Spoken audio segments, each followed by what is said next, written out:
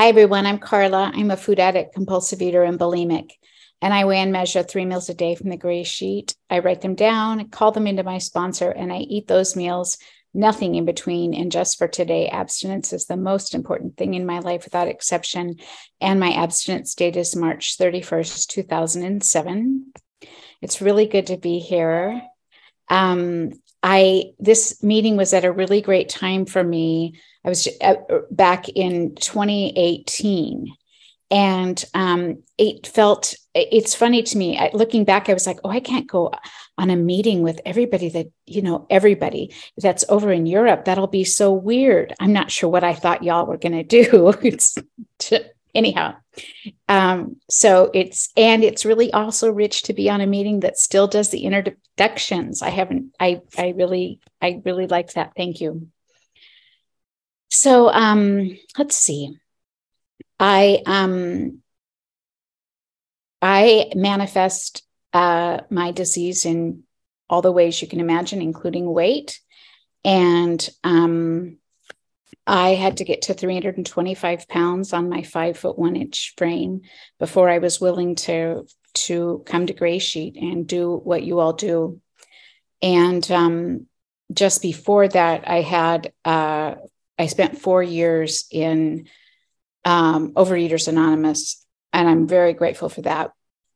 I wouldn't be here. I wouldn't have known about Gray Sheeters Anonymous.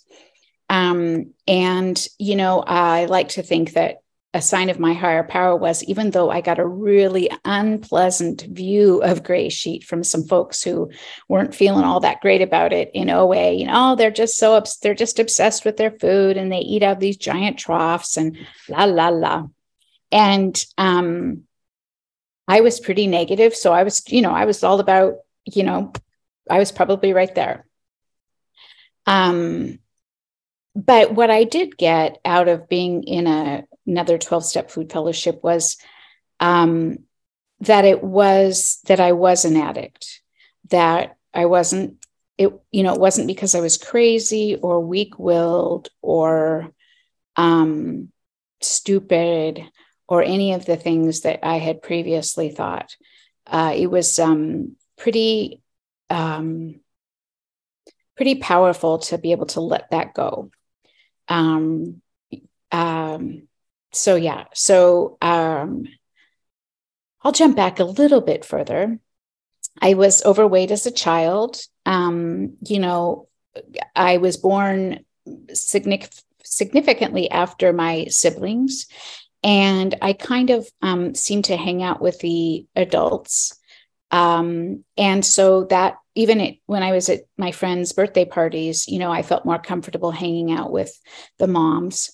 Or was it that, or was it the fact that they had control over the food? But I seemed to be helpful in those arenas when I wasn't at home. But, people like to feed me.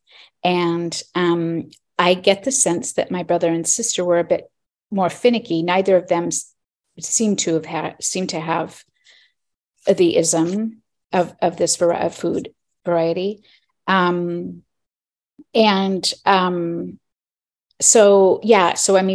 go out to eat, which did not happen very often, but, my parents were just so happy because I'd clean my plate. And, I wasn't all that sure the ways I could make my parents happy. So I was sure, that was one that really worked well. My dad worked for a major food corporation. So we had staples in our house that seemed unusual, certain types of candies and lots of things that come out of a cow, moo things.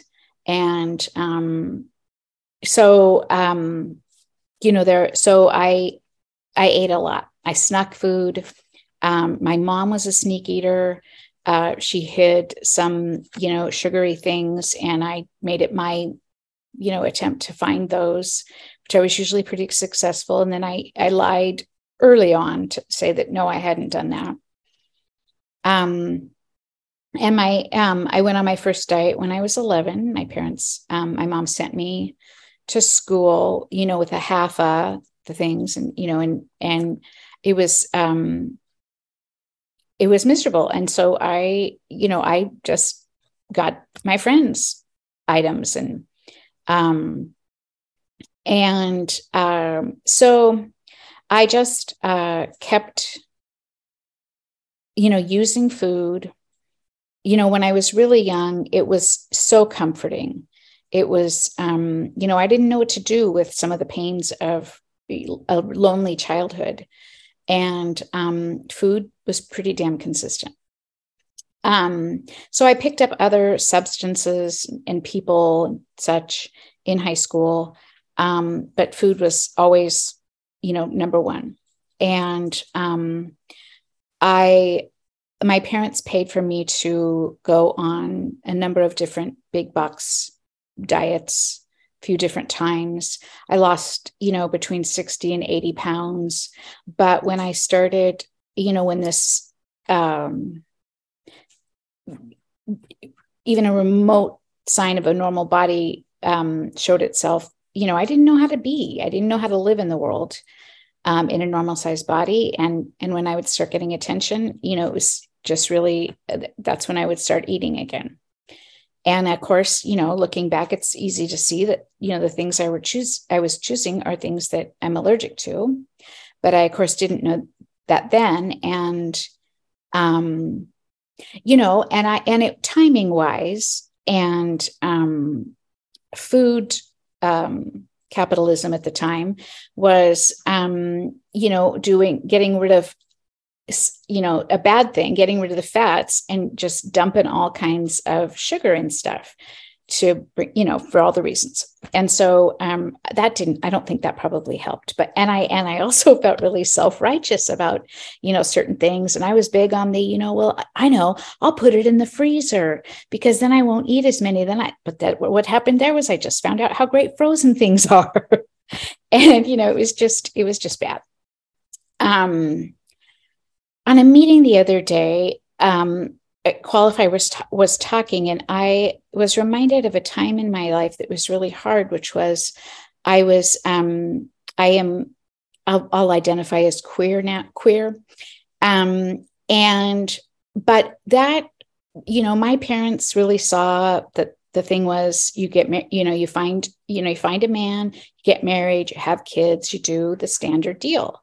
And I wasn't really interested in men, but I felt like I needed to be. And there was it wouldn't be truthful to say that my parents would never say this to me outright, but it was really clear to me that because I was fat, I'd better lower my standards.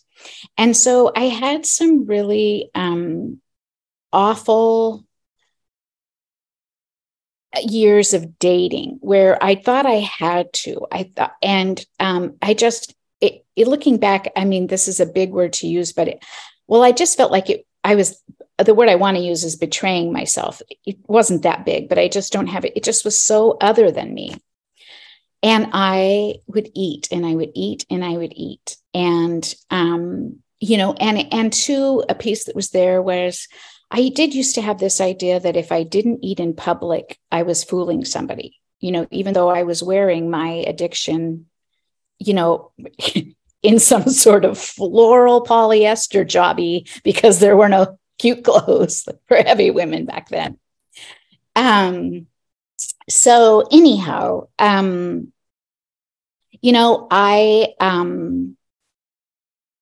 was just getting by in life.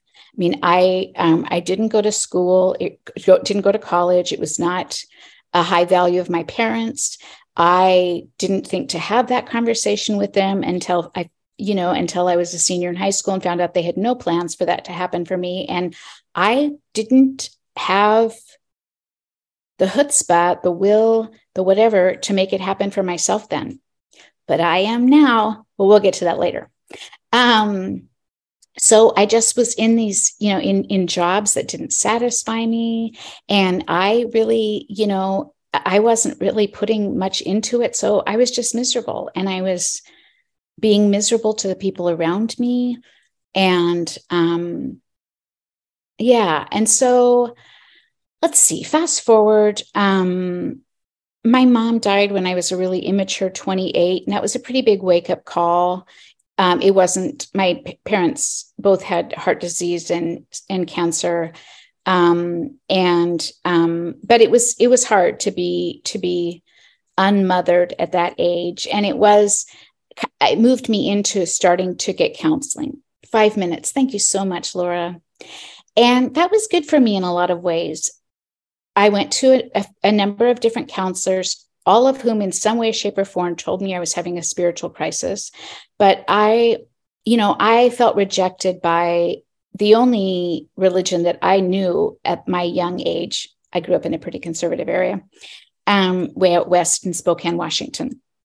And so that didn't really resonate for me. And so anyhow, let me fast forward. So I was late in getting into relationships. I was about in my mid-30s. I'd been living alone for 9 years, and my disease had really progressed. I was ordering in food all the time, and I, order several meals, and it was, what had originally been grazing had moved into binging. And so when I moved in with my partner, I couldn't, it wasn't as easy to be with my lover food. And weird things like shortly into this, I just couldn't wait for her to leave. I just would crawl because she was at the house. And it didn't dawn on me actually till I was in gray sheet. And I thought, I don't love her, or what if I had made a horrible mistake? But the reality is I wanted her out of the house so that I could eat. And I got caught because, I apparently couldn't wait for her to get to the car, and she'd forget something. She'd come back in, and I was already, getting my party together. And finally, she had a mini intervention with me and said, I think you're a powerful woman. I don't think you can do this alone. I think you're an addict. How about you get to those 12-step programs? She had a working relationship with. And so I did. So anyhow, got into Overeaters Anonymous. And then, so what I did there was, some spiritual stuff, got the piece that I wasn't alone. And, we started using the healthy versions of things, but it didn't matter that it was brown instead of white. I could binge it just as easily. And so I did 3 meals, sensible meals, nothing in between, but towards the end, a cocktail seemed sensible. If it was only one, it didn't matter that it had a ton of alcohol in it, but anyhow. And then I started lying to my sponsor, and I got out of it. I got out of OA and just kind of started visiting there because I knew I had a belly full of that program and belly full of food and a bit of that program in my head. I knew I couldn't go to Weight Watchers. So I had some big life stuff happen and started seeing the physical issues from my weight. And so I went to an OA annual event, and I saw 2 women there that were just glowing. They were doing the gray sheet. I said, "What are you doing? I want to do it." And so I did it. And, and I've been doing it ever since. I have no idea why I was struck abstinent. I see other people whose commitment would seem to be stronger than mine. Who knows? I mean, it's silly for me to think about those things. I just try to keep my ears and my heart and my eyes open. I do a lot of service. It's really important to me.